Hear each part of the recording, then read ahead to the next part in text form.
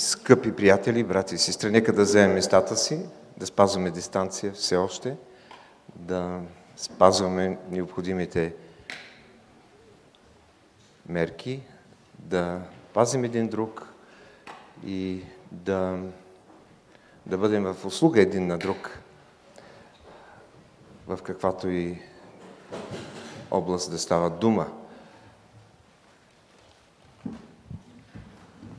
Днеска нашето богослужение е по-различно, както е обявено, хвалебна служба.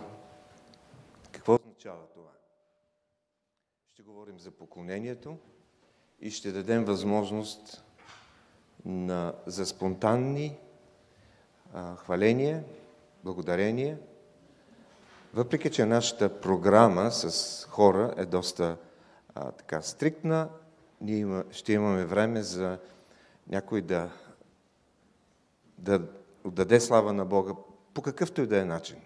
Песен, да изпее, да предложи, или стихотворение, всичко да бъде за Негова прослава. Нека да се изправим. Възкликнете към Господа всички земи. Служете на Господа с веселие. Елате пред Него с радост.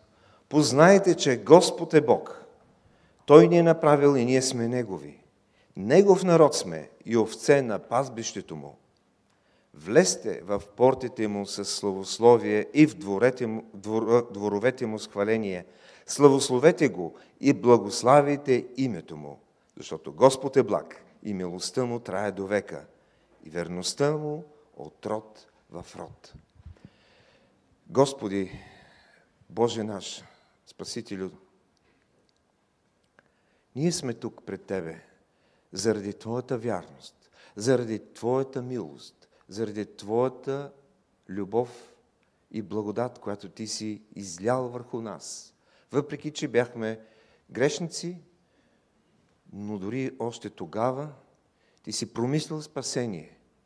Твоят скъп единороден Син и наш Спасител, Господ Исус Христос, който увисна на кръста Голготски за нас, но не можа да бъде задържан в гроба, но възкръсна, възнесе се, изпрати Святия Дух и чрез Него можем да Ти се поклоним и да отдадем сърцето си, умът си, душата си, мислите ни, коленете ни в молитва, краката ни да вършат Твоята воля, ръцете ни да вършат Твоята правда. Благодарим и Ти за това, че ни подготвяш да бъдем не само спасени, но и да служим за делото на спасението. Благослови всеки един. Може би между нас ще има хора, които са в лошо здравословно състояние. Молим Те да ги докоснеш чрез хваленията, чрез молитвите, чрез Твоето помазание, което ще дойде върху тях. Благослови ги. И заедно нека да кажем всички Алилуя, Амин. Нека да имаме нашите две песни за хваление. Боже наш, Теб величаем днес, 24-та песен, и втората ще бъде изписана на екрана, тъй като не е в сборниците. Isus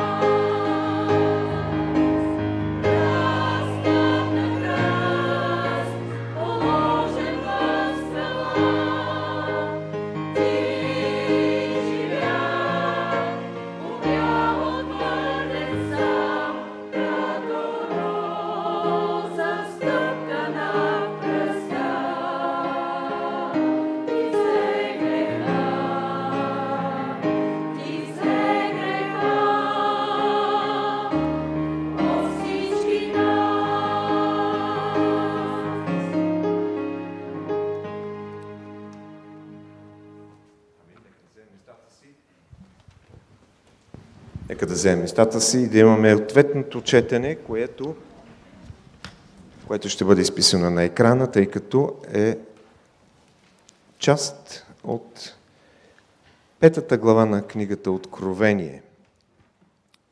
И видях в десницата на седящия на престола книга, написана отвътре и отвън, запечатана с 7 печата.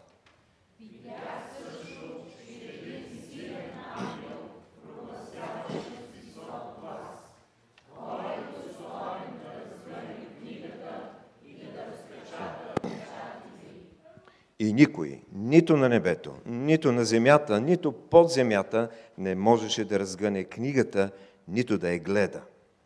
Но един от старейшините ми каза: ето лъвът, който е Юдовото племе, който е Давидовият корен, победи, за да разгъне книгата и да разпечата нейните 7 печата. И видях, че стоеше агнец като заклан. И той дойде и взе книгата от десницата на седящия на престола. Те пееха нова песен, като казваха: достоен си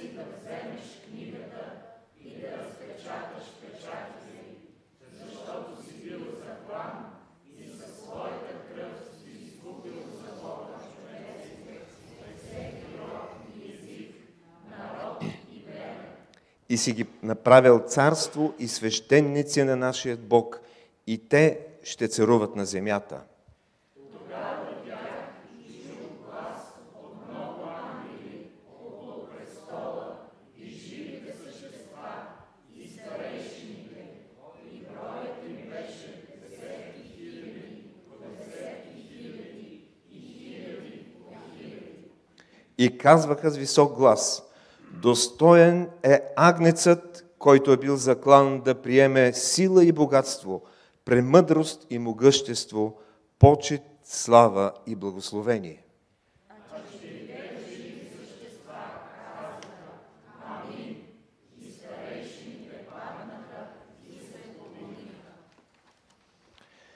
Не знам защо благодата на Господа е толкова велика. Не знам как вярата спасява, не знам как Духът Божий действа, но знам в кой Бог аз съм повярвал. 386.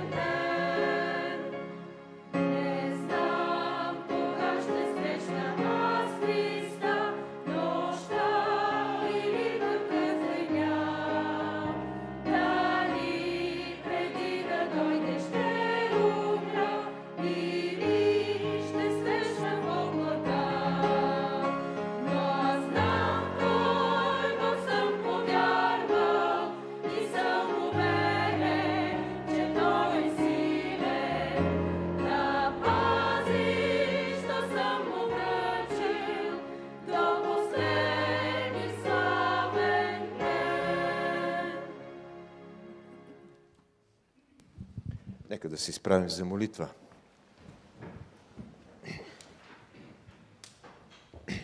Господи, нямаме отговор на много въпроси в нашия живот. Ние не знаем много неща, както пяхме тази песен.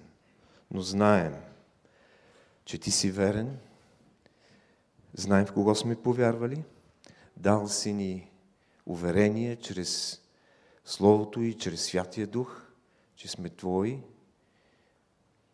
а някои от тук присъстващите още търсят тази увереност. Благодарим Ти, че Ти си този, който даваш всяко благо, всеки съвършен дар отгоре и Ти даваш отговор на въпросите, от които ние имаме нужда. А тези, за които ще ни разкриеш някога. Дай ни търпение. Молим те да ни даваш от Твоята мъдрост, когато изучаваме, когато се вдълбаваме в Твоето свято Слово, да разбираме какво ни казваш за нас днес. Дай ни тази мъдрост, дай ни това водителство. Всички ние имаме толкова голяма нужда от това водителство. Молим те в този час на поклонение да претърсиш и да издириш помислите ни, намеренията, сърцата ни, така че да ги осветлиш със Своето Слово и със Святия Дух, така че да ги изповядаме онези неща, които са противни на Твоята воля. Да ни усилиш с нещата, които си ни дал като дарби, способности, да вършим Твоята воля. Ние сме различни, но сме се събрали заедно в едно тяло, с различни части, но едно тяло, на което Ти си главата. Затова те молим да ни обединиш в това общо поклонение, в това общо издигане гласа към Тебе. Призоваваме Твоето благословение, Твоето ръководство в нашия живот. Молим Те като църква да благословиш тези части от Твоето тяло, които страдат, които са в изпитания, здравословни проблеми или някакви други семейни трудности. Молим Те специално за брат Виктор Емануилов, който е все още в болница, макар че е преминал операцията добре. Ние Те молим да го възстановиш, така че да се зарадваме и той да придобие още едно духовно преживяване, заедно с физическото такова, което да го доближи до Тебе. Благослови семейството му в нуждите, които има. Молим Те и за други възрастни хора, които не могат да идват и то трайно между нас. Благослови ги там, където се намират. Господи, молим Те и за Максим, и за сестра Бойка, молим Те и за други наши скъпи брати и сестри и семейства, които не са представени в този момент. Ти знаеш причината. Молим Те за Твоята любов, която да се излее в сърцата, която Ти си излял върху нас и ние да можем да отдадем. Господи, молим Те за младежите и децата на църквата, тези, които Ти си ги привлякал при себе си по особен начин или работиш в сърцата им, за новите начинания, които имат с събиранията. Молим Те за предстоящото и семейно събиране, което ще бъде в следващата седмица. Молим Те за тези, които свързват живота си. Молим Те за тези, които очакват деца. Молим Те да възрастяваш тези малките. Благодарим и Ти, Господи, за това, че имаме нужда, имаме подтик, вътрешен подтик да се молим за нашите управници, да се молим за хората, които кандидатстват да бъдат народни представители. Ние знаем, че не много голяма част от тях имат страх от Бога. Затова Те молим да ги докоснеш. Молим Те и за предстоящите избори Ти да направиш така, че истината, правдата, библейските, християнските ценности да бъдат на преден план в вземането на решение от всеки бъдещ парламент от тук нататък. Молим Те, Господи, имай милост към този народ, като ни дадеш угодни на Тебе управници. Молим се за църквите, които Те призовават и които са били затворени и сега се отварят, да дадеш нова енергия, нова сила, нова благодат за служение на Тебе. И сега си молим заедно с думите, които си научил да казваме: Отче наш, който си на небесата, да се святи името Твое, да дойде царството Твое, да бъде волята Твоя, както на небето, така и на земята. Хлябът наш насъщни, дай го нам днес и прости ни дълговете наши, както и ние прощаваме на нашите длъжници. И не ни въвеждай в изкушение, но избави нас от лукавия, защото е Твое царството и силата, и славата вовеки. Амин.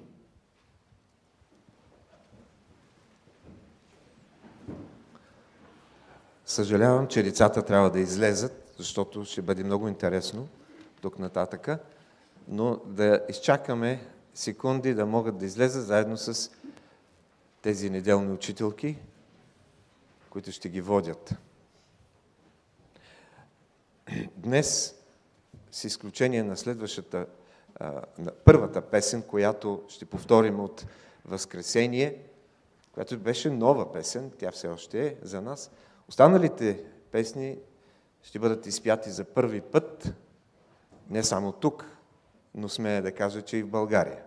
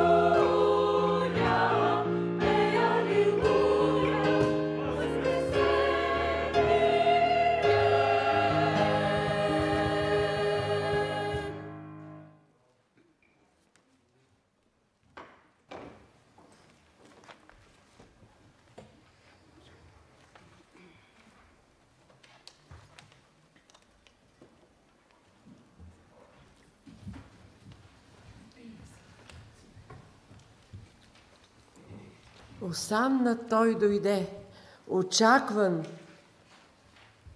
и тържествен. Ликуваше небе, ехтеше дивна песен. Но после бе предаден на шумната тълпа. На кръст самин оставен, очакваше смъртта. Той жертва стана нявга за всеки в този свят. Носител бе на правда, облечен с благодат. След 3 дни, пак прославен, яви се жив слънца и подвига му явен разнесе се в света. Исус е жив, възкръсна, безсмъртен е сега. Таз вест да можем пръсна по всичките сърца. Амин. Амин.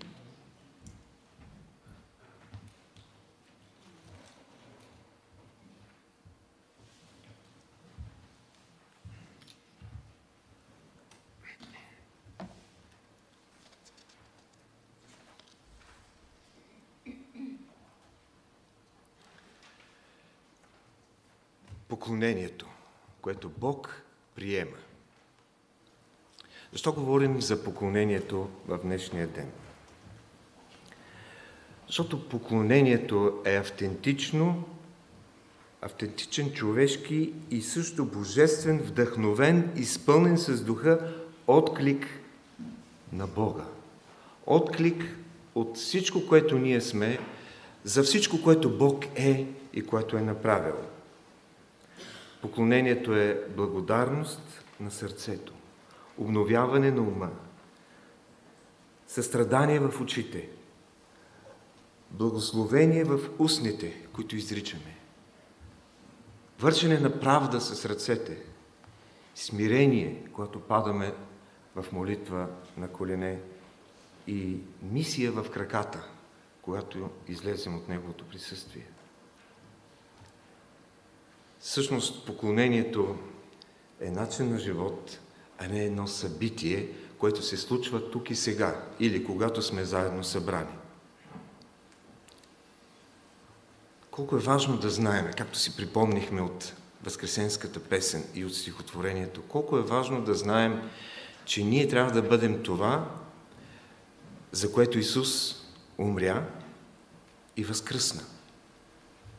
А това няма как да стане в нашия живот и в развитието на живота на всеки един от нас, ако просто приемаме поклонението като отделен акт, като едно кратко събитие за определено време, за което сме се събрали.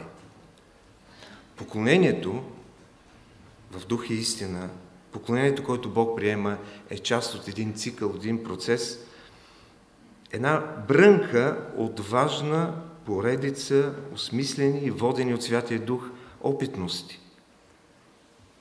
Молитвата води до поклонение. Поклонението води до свидетелство или евангелизиране. Евангелизирането води до ученичеството. Ученичеството води до общение. Общението води до служение на Бога, а служението на Бога води до мисия, до мисионерство. В краткото време, заедно с брат Чавдар, ще споделиме само нещата, които са най-важни и начални. Молитвата, която води до поклонение, и поклонението, което води до свидетелство. Днес се намираме в особен период, когато за посещението на общото богослужение в неделя сутрин лесно се намира причина за да отложиш или да заместиш това богослужение с алтернативни аудиовизуални средства от вкъщи. Но независимо от това, много от вярващите, които иначе са изградили добър навик да посещават богослуженията, обикновено мислят за богослуженията като в две фази, две основни фази. Песни и проповед. Отиват в събранието, идват тук, вземат нещо, ако им хареса, може да остават и в дискуса, ако им хареса словото или песните. А поклонението би трябвало да бъде много, много преди да влезете тук в мястото на Божието събрание и присъствие. Много преди да влезеш в тази сграда, поклонението е една опитност. Поклонението не е събитие, а преживяване на опитност в Божието присъствие. Поклонението изисква участие с всичко, което сме, и то не е форма на артистична изява. Видите ли те колко добре са се подготвили да изпеят няколко песни? Или пастирът какво слово е изнесъл? Не. Може би някой днес ще чуе за пръв път, че неговите лични молитви, още преди да тръгне от дома за църквата, са важна част от истинското поклонение, което Бог приема.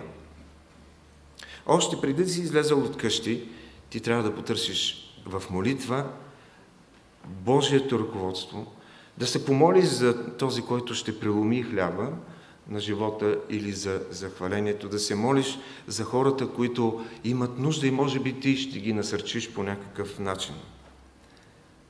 Не знам дали изненадах някой от вас, но молитвата води до поклонение. Разбира се, че молитвата е част и от общото поклонение. Но дали днес, вие, които сте тук, днес тръгнахте от къщи с молитва или не? Можеш да си тук с 200 души на мястото на общо поклонение и пак да го пропуснеш, ако не си отворил сърцето си в молитва.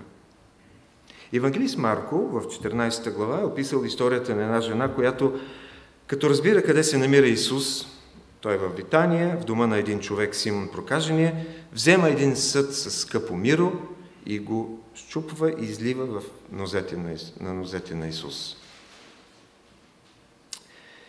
Исус казва, че това нейно дело на тази жена ще се помни винаги, когато се говори благовестието, когато се споменава за жертвата на нашият Господ. И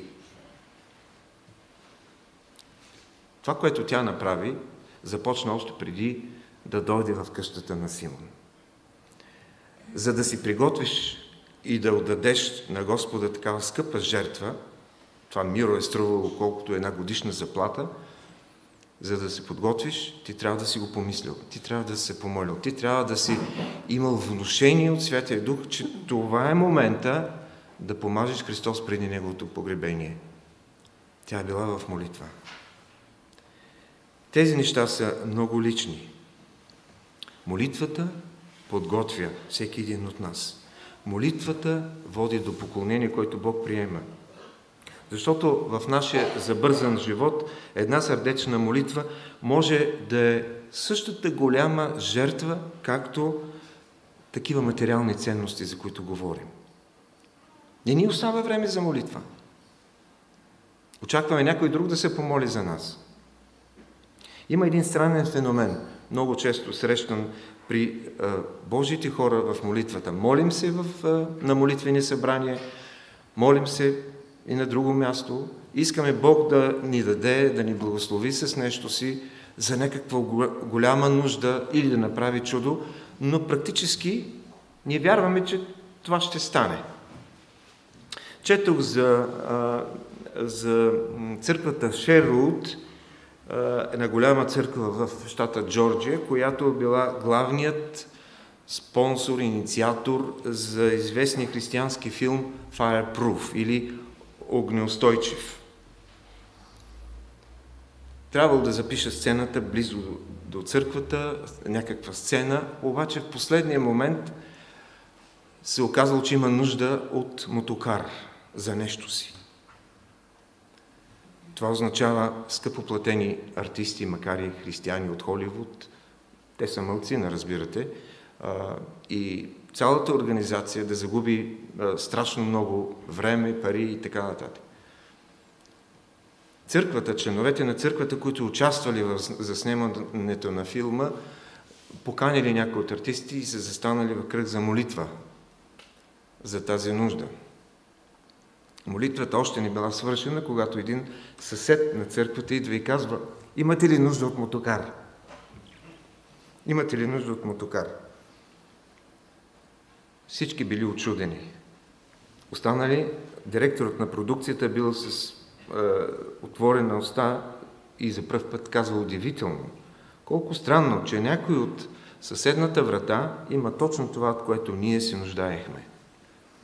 Удивително колко много съвпадения в кавички се случват, когато Божиите хора вярват и се молят. Когато тръгват за поклонение. И тогава могат да излезат с радостни сърца от това поклонение. Молитва, която води до поклонение, води до евангелизиране, до ученичество, до общение, до служение и до мисия. Цикълът на растежа на всеки от нас преминава през тези фази. Такава е логиката, която откриваме в Новия Завет. И въпросът пак остава. Защо пък молитвата да води до поклонение? Защото в молитва нашите сърца се свързват в една хармония с Божието сърце. Нашето сърце се отваря за Него самия. И най-естественият отклик е молитвата в поклонението, защото така ние опознаваме какво Господ е направил и какво Той очаква от нас да извършим. Позволете ми в края на това, което исках да кажа, да спомена нещо във връзка с хваленията и християнската музика. В един учебник по елементарна теория на музиката е записано: музиката е изкуство, което се разгръща във времето. И това е така. За да прислушаш едно музикално произведение или една песен, е необходимо известно време. Докато за други видови изкуства, като например изобразителното изкуство, още като зърнеш, ти трябва няколко секунди и вече виждаш за какво става дума. Времето, разбира се, е понятие, за което много физици и също така философи са изказали своята дума. Някои древни учения говорят за това, че времето е циклично, но в християнството времето е линеарно. Има начало на творението, има край и връщането на Господ Исус и прославянето на тези, които са изкупени. В Откровение 10 глава 6 стих се казва, че горе няма да има време. И ние знаем, че в момента Бог е извън времето. Ангелските същества, за които четахме в ответният прочив, които дават слава на Бога, ние не знаем как го правят без време, без времето, което ние отчитаме. В видението на пророк Исаия той чува серафимите, които възпяват Господа: свят, свят, свят, Господ на силите, славата му пълни цялата земя. Как в това безвремие горе Исаия разбира, който долу във времето, тези думи ние не знаем. Но в известен смисъл небесното хваление, което го намираме записано в Божието Слово и най-вече в книгата Откровение, е като сравнение с хвалението, нашето хваление на земята е като причина и следствие. Всяка музикална форма, която прославя Господа в Неговата църква, е следствие от небесната форма и по някакъв начин доближава вечността, безвремието. Когато ние прославяме Бога, времето като че ли спира. Духовната музика, хваления, песни и химни ни дават едни от най-възвишените форми на общуване с Бога и помежду ни. Да, сега се разгръщаме във времето, но родината и целта на музиката е вечността, защото възпяването на Бога ще продължи в царството му, което не ще има край. Амин.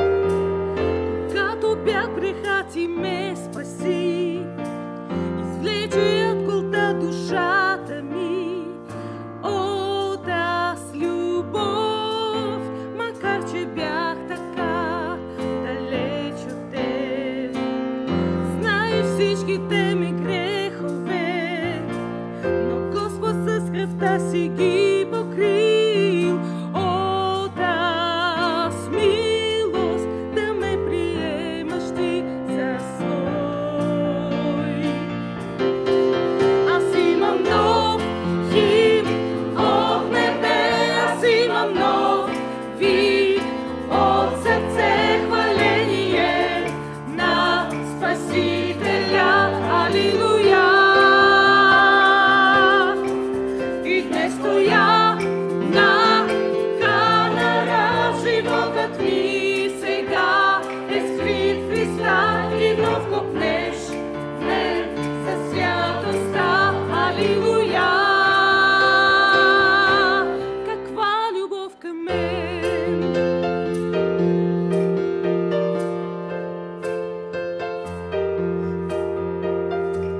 Сега съм вече аз в Твоя дом, обновен, изкупен, оправдан от този мир, че съм възлюбен аз така от Теб. Ти уверено в любовта, идвам аз пред Теб с простота. От аз радост да зная как се радваш Ти.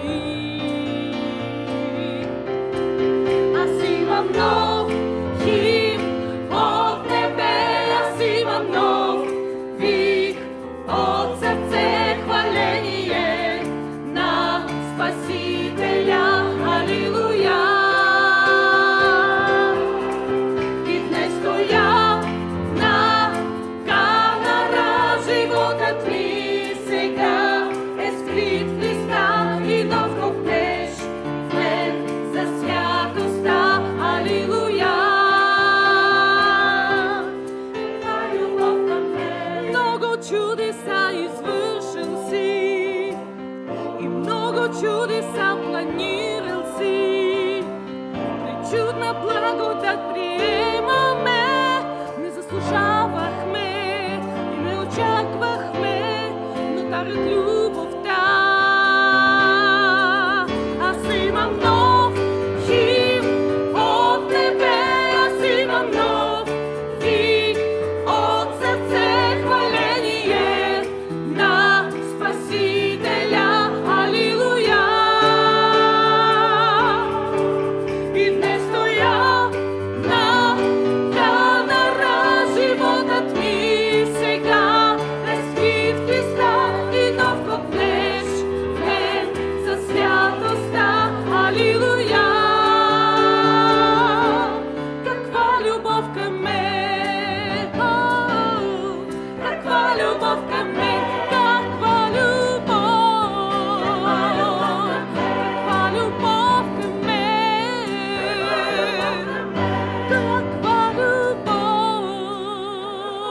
Любов към мен!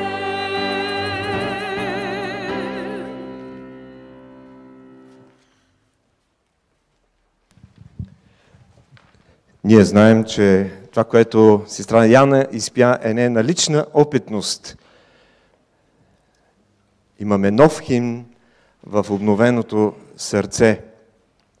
Следващата песен ще изпеем на английски. Автор е Пол Робсън, един много известен бас от края на миналия век, в която се пее в припева: нали моят Господ освободи Данаил?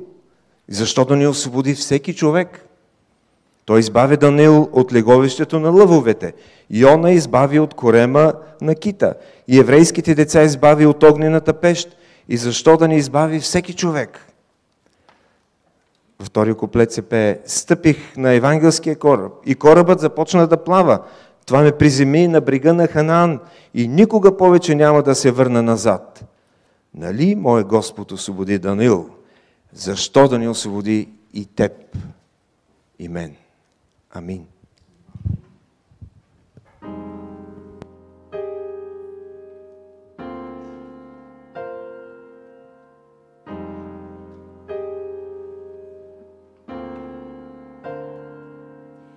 Didn't my Lord deliver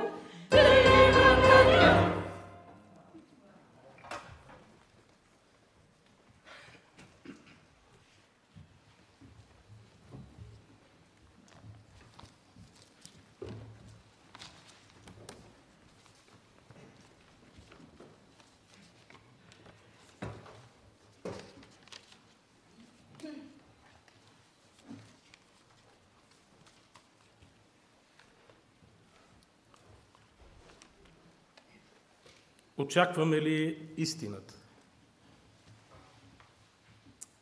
Светът дали очаква истината? Дали ние очакваме в нашия земен път? И Пилат, когато трябваше да вземе решение, въпреки че беше ясно, че няма как свидетелството на Господ Исус Христос да бъде прието, той попита какво е истина. Приготвил съм си 3 текста, така до последно изпитвах сърцето си пред Господа. Кое е важно за нас, тези, в които Бог Отец е благоволил да открие истината, Господ Исус Христос?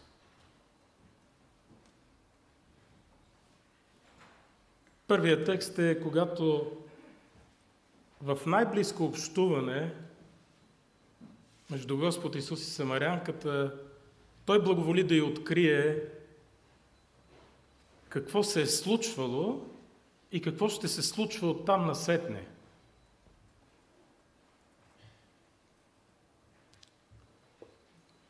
Той каза: иде час, когато нито в този хълм, нито в Ерусалим ще се покланяте. Защото вие се покланяте на това, което вие знаете, а ние се покланяме на това, което ние знаем. Спасението идва от евреите. Спасителят идва от евреите. Истината за всичко ще дойде от избрания Божий народ. Бог е дух и иска тези, които му се покланят, да се покланят с дух и с истина.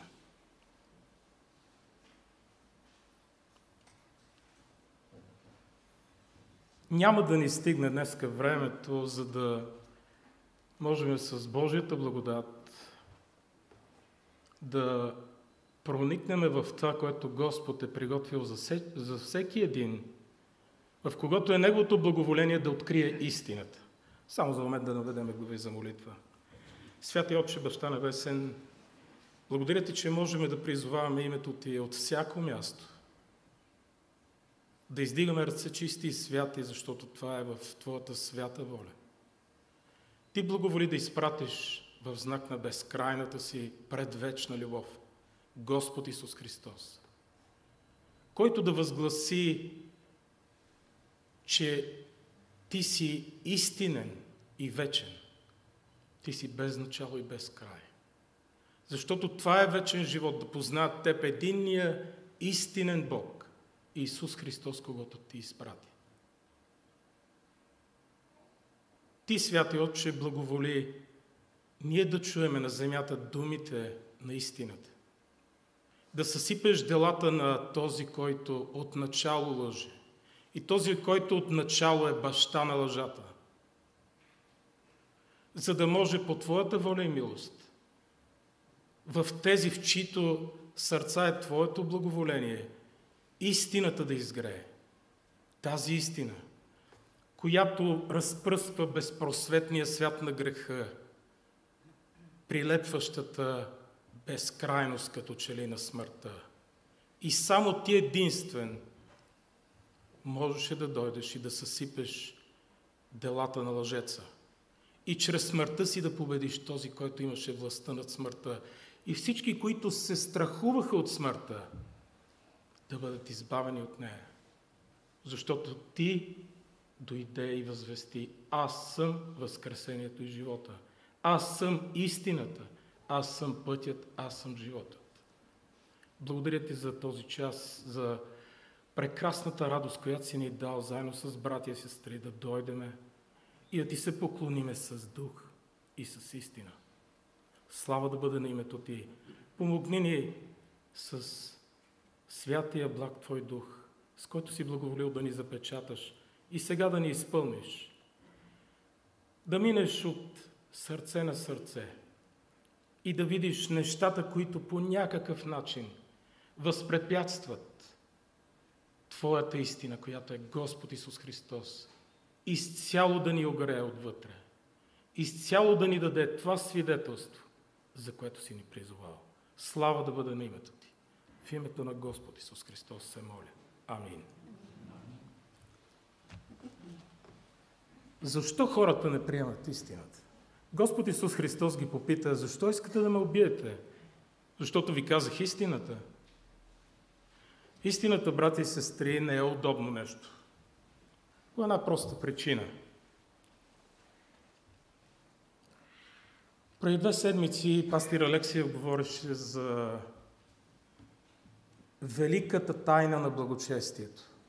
Говореше за Господ Исус Христос, дошъл в плът, проповядван от ангели, потвърден между човеците, възнесен в слава. Но благочестието има и друга страна, която нас, вярващите, ни задължава. Това е благочестието и свидетелството на Божия Син, за когото апостол Йоан пише в първото си послание. Това е свидетелството. 3 са, които свидетелстват на небето: Духът, Сина, Словото и Отца. И 3 са на земята: Духът, водата и кръвта. И те са в съгласие. Който е приел това свидетелство, е приел истинното свидетелство за истината, не за лъжата.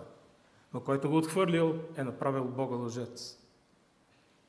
Защо истината е толкова трудна?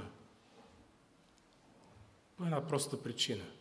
Ние вярваме във възкръсналия Господ Исус Христос, който победи смъртта, но на нас ни е оставено да живееме разпнатия помазаник. По една проста причина. Апостол Павел, когато идваше, независимо в кое събрание и където и да го изпращаше Святия Дух, той казваше: аз нищо друго не искам да знам, освен разпнатия помазаник. Нищо друго не искам да знам, освен Словото на кръста, чрез което за мен светът е разпнат и аз за този свят. Словото на истината, то е изключително неудобно, защото истината няма нищо общо с лъжата.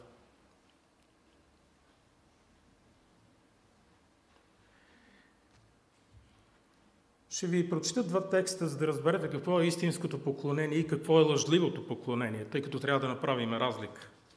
В 2 глава на посланието на апостол Павел към римляните се казва така в 25 стих: те, които замениха истината на Бога с лъжа, се поклониха и служиха на творението, а не на Твореца, който е благословен до века. Амин. Когато Господ Исус Христос дойде, Той каза: истинските поклонници на Бог Отец ще бъдат с дух и с истина. Може ли всеки един да дойде да каже: да, аз сега се моля на Бог, Той ще чуе молитвата ми, аз мога да влеза при Господ, мога да дойда да поискам, ще отида да запаля свещичка и така нататък? Не се лъжете, брати и сестри.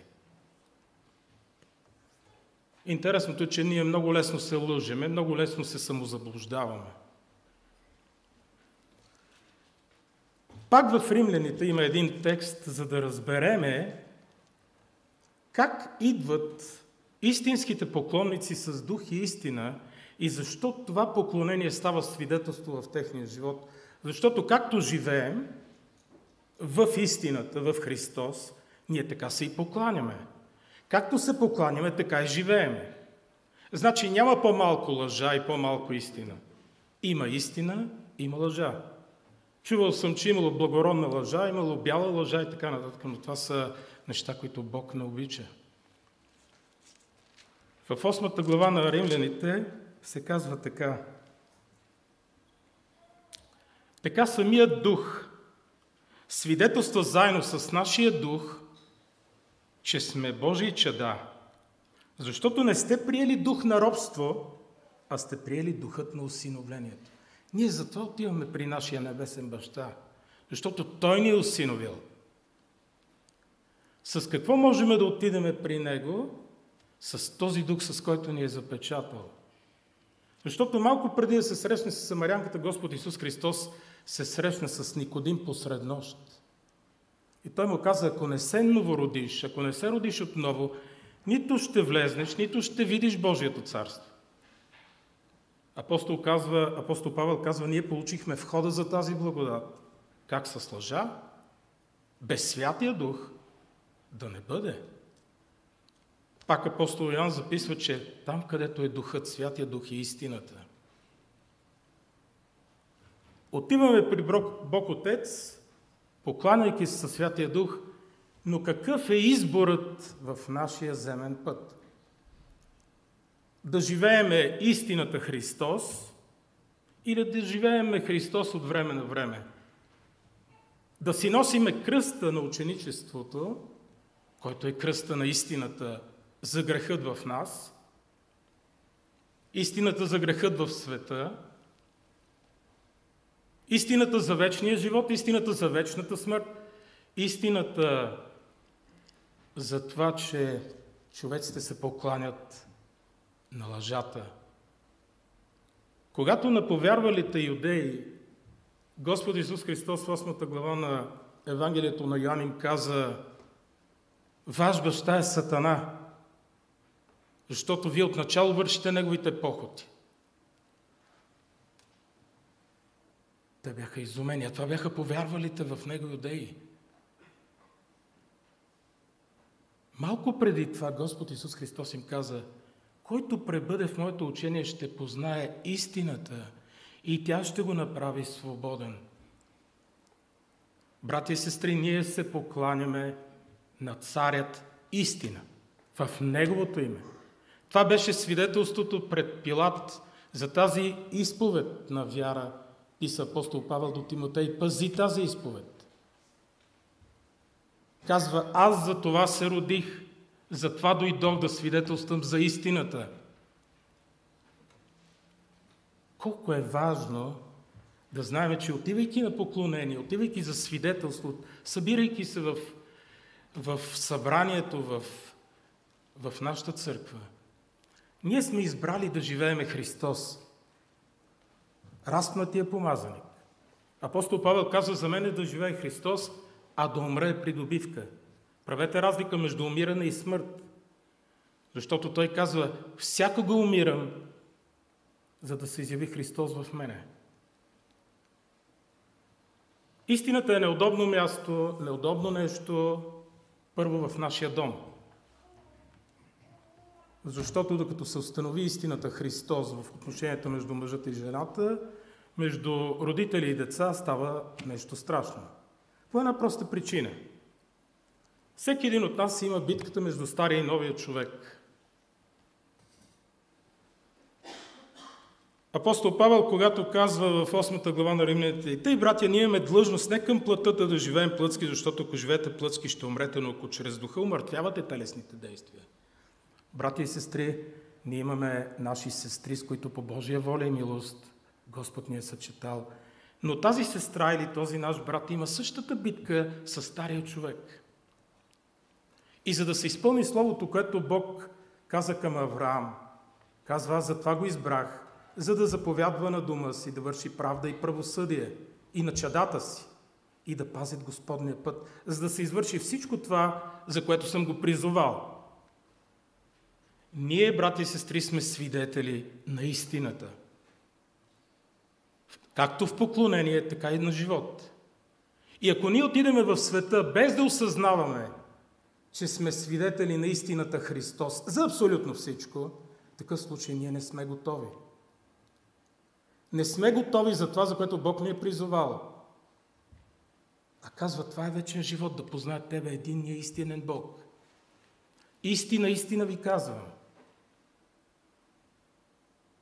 Дано Бог им даде покаянията да разберат от кого са хванати, като живи да му служат. Когато Бог благоволява към сърцата ни, ние се влюбваме в тази истина. Тя става най-важното нещо за нас. Няма нищо по-важно от тази истина, която е Христос. И колкото повече растеме заедно в тази истина, ние толкова повече я обичаме. Ще ви прочета, с това ще завърша, ще ви прочета едно свидетелство за живот в поклонение. Ние изпяхме една прекрасна песен за Даниел или Данаил. Но свидетелството, което е записано в книгата му, е свидетелство, което показва невероятната вяра в това, че този истинен, вечен Бог, който каза: иде час и дошъл е вече, когато мъртвите ще чуят гласа на Божия Син и които го чуят ще оживеят. Ние сме между тези. Но иде час, когато мъртвите в гробовете ще чуят гласа на Божия Син и едни ще оживеят за вечен живот, а други за вечна смърт. Знаете ли кое за мен е най-страшното? Ще ви го споделя. Две са нещата. Когато истината дойде, хората я чуят и я отблъснат. Вижте какво записва апостол Павел до Солунците. Нещо, което ме порази. Защото не приеха да обикнат истината. В някои от преводите е да любят истината. За да се спасят, и затова Бог праща заблуждение да действа между тях, за да повярват на лъжата и да бъдат осъдени всички, които не са повярвали в истината, а са обикнали лъжата и неправдата. Същото нещо апостол Павел записа във 2 глава, това, за което ви казах. Те обикнаха лъжата, не се поклониха на истината. Нямаме време да прочета всички места в Откровение, които са изключително страшни. За тези, които остават вънка, които са се съпротивили на истината, а са обикнали лъжата и обичат да лъжат. Ето я обещаната изповед на вяра от Седрах, Месах и Евденаго. Навуходоносоре, не ни трябва да ти отговаряме на нищо. Нашият Бог, комуто ние служим, може да ни спаси. И от твоите ръце, царю, ще ни избави, ако ни не пак да знаеш, царю, че на боговете ти няма да служим и на златния образ, който си поставил, няма да се кланяме. Брати и сестри, винаги има образи, винаги има човеци, винаги има ситуации, на които ние като че ли сме склонни да повярваме, а не искаме да се обърнем към този Бог, който е извор на всичко в нашия земен път. Появява се и някой много важен образ, тук да кажем култа към личността или някой друг, много виден политик. Като че ли сме склонни да му повярваме. Да вярваме, да се покланяме, да обичаме единния истинен Бог, Исус Христос, когото Той е изпратил, и винаги да му се покланяме с дух и с истина. Амин.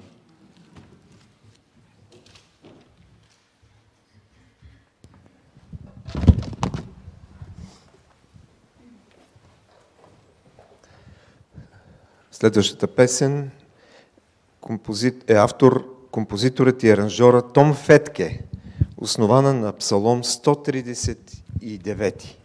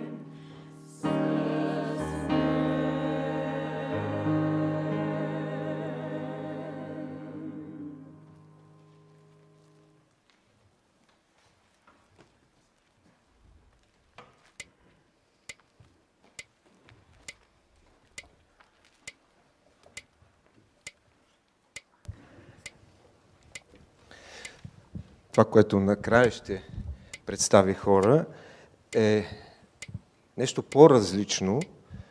Всъщност е химн, който е много близък до хвалебните библейски форми, при които псалмистът казва нещо, изпява нещо и хорът, събранието отговаря утвърдително. Авторът Андрю Петърсън е бил вдъхновен от този текст, който ние ответно четохме, Откровение, 5 глава. Той задава въпроси от живота и отговаря утвърдително. И това е един жив диалог. Въпросите са провокирани от покварата на този свят, но припевът възпява агнецът, който единствен е достоен да приеме и почет, и слава. Наистина, това ни принася в небесата и можем да предвкусваме вечността.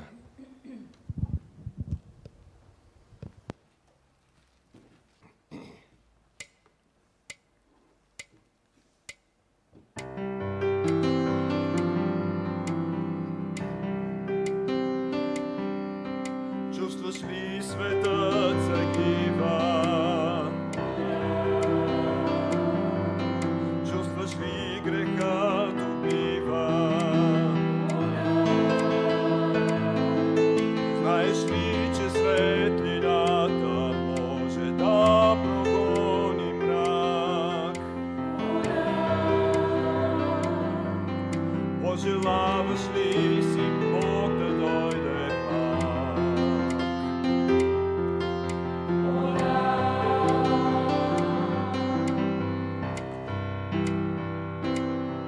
Дали творението стене?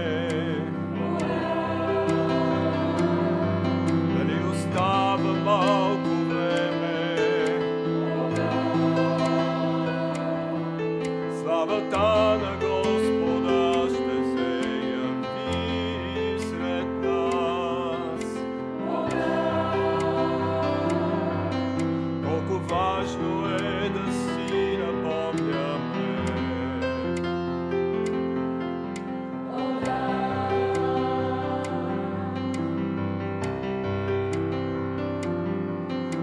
Достоен ли е някой? Заслужил ли е той? Достоен ли е да разпечата и свитъка? Лъвът от Юда смъртта победи. Той е Давидов корен и агнец, пожертван за нас. Дали той е достоен да приеме и почет и слава?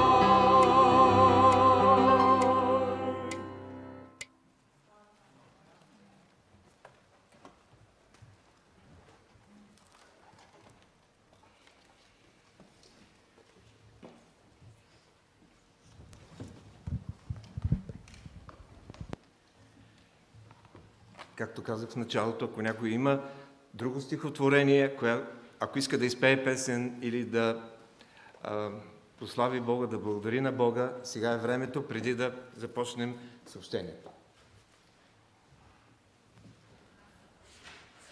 Там отзад, сестра Виолета, заповядай. Може би трябва да занесете. Ще дойдеш отпред?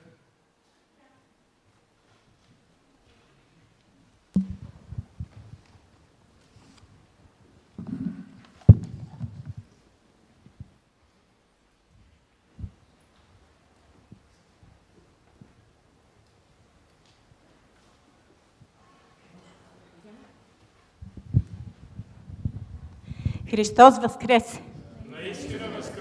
Имам за много неща да благодаря на Бога, но за две сега ще ви разкажа.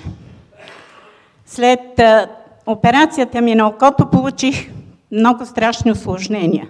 Една сутрин, като си промивах окото, падна едно чуждо тяло от окото ми на масата. Благодаря на Бога, че не се наложи да ми направят друга интервенция. Аз знам в кого съм повярвала и съм убедена, че Той е силен. Второто ми изпитание, трамваи ми ограбиха пари, документи, всичко. Отидах в районното. Началника беше любезен, говорих му за Бога, подарих му Словото и той казах му, че без лична карта не мога да направя нищо с останалите ми документи. Той лично дойде с мене и каза на служителката по най-бързия начин да ми направят лична карта. Благодаря на Бога за което.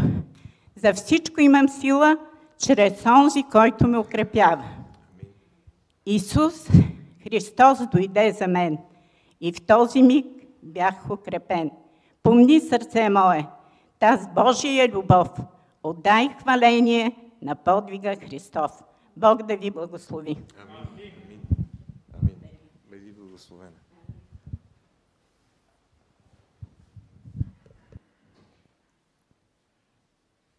Някой друг?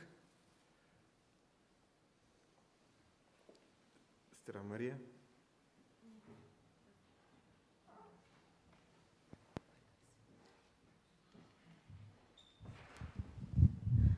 Христос възкресе! Благодаря на Бога, защото Бог ми помогна в работата. Миналия път, когато трябваше да пътувам за моята работа, беше делничен ден. Обаче се оказа, че празник на рейс, там където рейсовете пътуват, но Бог направи така, че ми намери превоз. Пътувах с кола и благодарим на Бога, че пак отидох на работа. Бог е верен и Божията верност е тази, която ни помага. Божията любов и Божието изцеление да бъде над всички, които са болни и които се възстановяват след операции, да бъдат възстановени с Божията помощ и Божията победа. Благодарим на Бога, че го имаме и че Бог е този, който ни помага винаги. Амин. Бог е верен и в най-малките неща. Не виждам други желаящи. Зная за сестра Сашка, че беше подготвила една песен, много стара, много интересна, но по ред причини ще изпеем след 2 седмици. Надявам се тогава тя с помощ от хора ще ни представи за Исус и Варава. Много интересна песен. Никога не бяхме чували, но това ще бъде по-късно. Така че сега идваме до богослуженията. Библейските групи са в пълен ход с спазване на определените мерки. В сряда молитвеното събрание на църквата, след молитвеното събрание в сряда на 19 ще имаме редовното заседание на Духовния съвет. Библиотеката по изключение няма да работи днеска. Вестник Зорница е на разположение, също електронния вариант, може да влезете. Кафе книжарницата ще работи с неща, които да бъдем освежени или да си закупим нещо за подарък на хора, които иначе не стъпват в църква или някаква духовна литература да подариме. хляб за всеки ден, духовна манна, четива за нашето всекидневно поклонение. Също преди да поканя Христо да каже за младежките събирания, да кажа, че вчера в църквата в град Кричим имахме редовен годишен събор на нашите църкви. Той беше по-кратък, еднодневен, беше изпълнен с много съдържание, няма как да ви разкажа всичко. Следващата неделя надявам се да имаме подготвена резолюцията, която да ви запознаем с най-важните неща. Заповядай, Христо.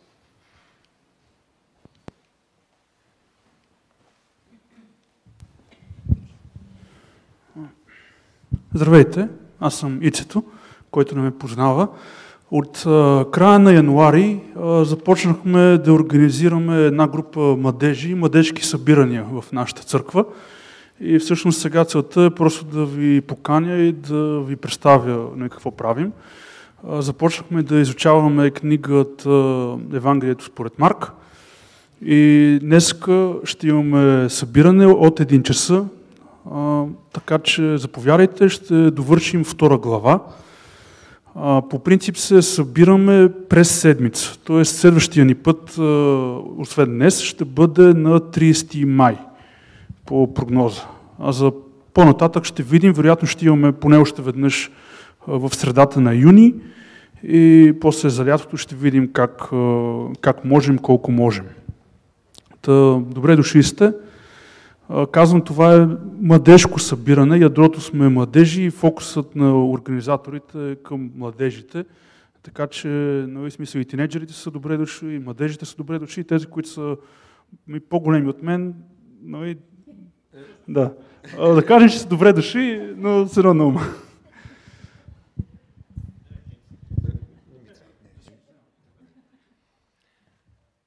С песента Боже, Твоята любов ще свети, ще събереме доброволните дарения за нуждите на Божието дело.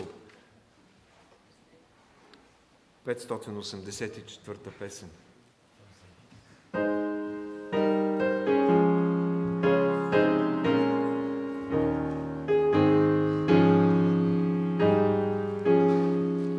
Боже, Твоята любов ще свети, този свят на греха ще свети. Правда, истина, мир подари ни, слънце ярко душите стопли.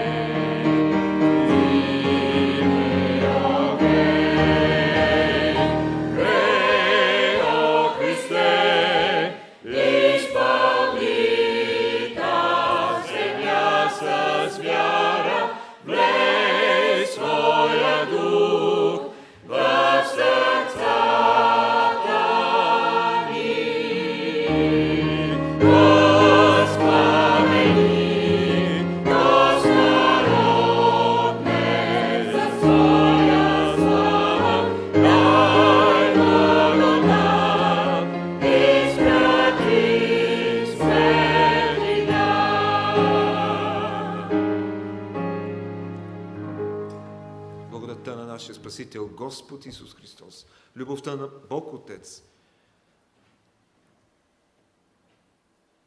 благодатта на нашия Спасител, присъствието, ръководството, общението и силата на Святия Дух да бъдат и пребъдат със всеки един от нас, домовете ни, децата ни, младежите, църквата на това място, църквата в България, народът на България, църквата по целия свят, сега и през вековете. Амин.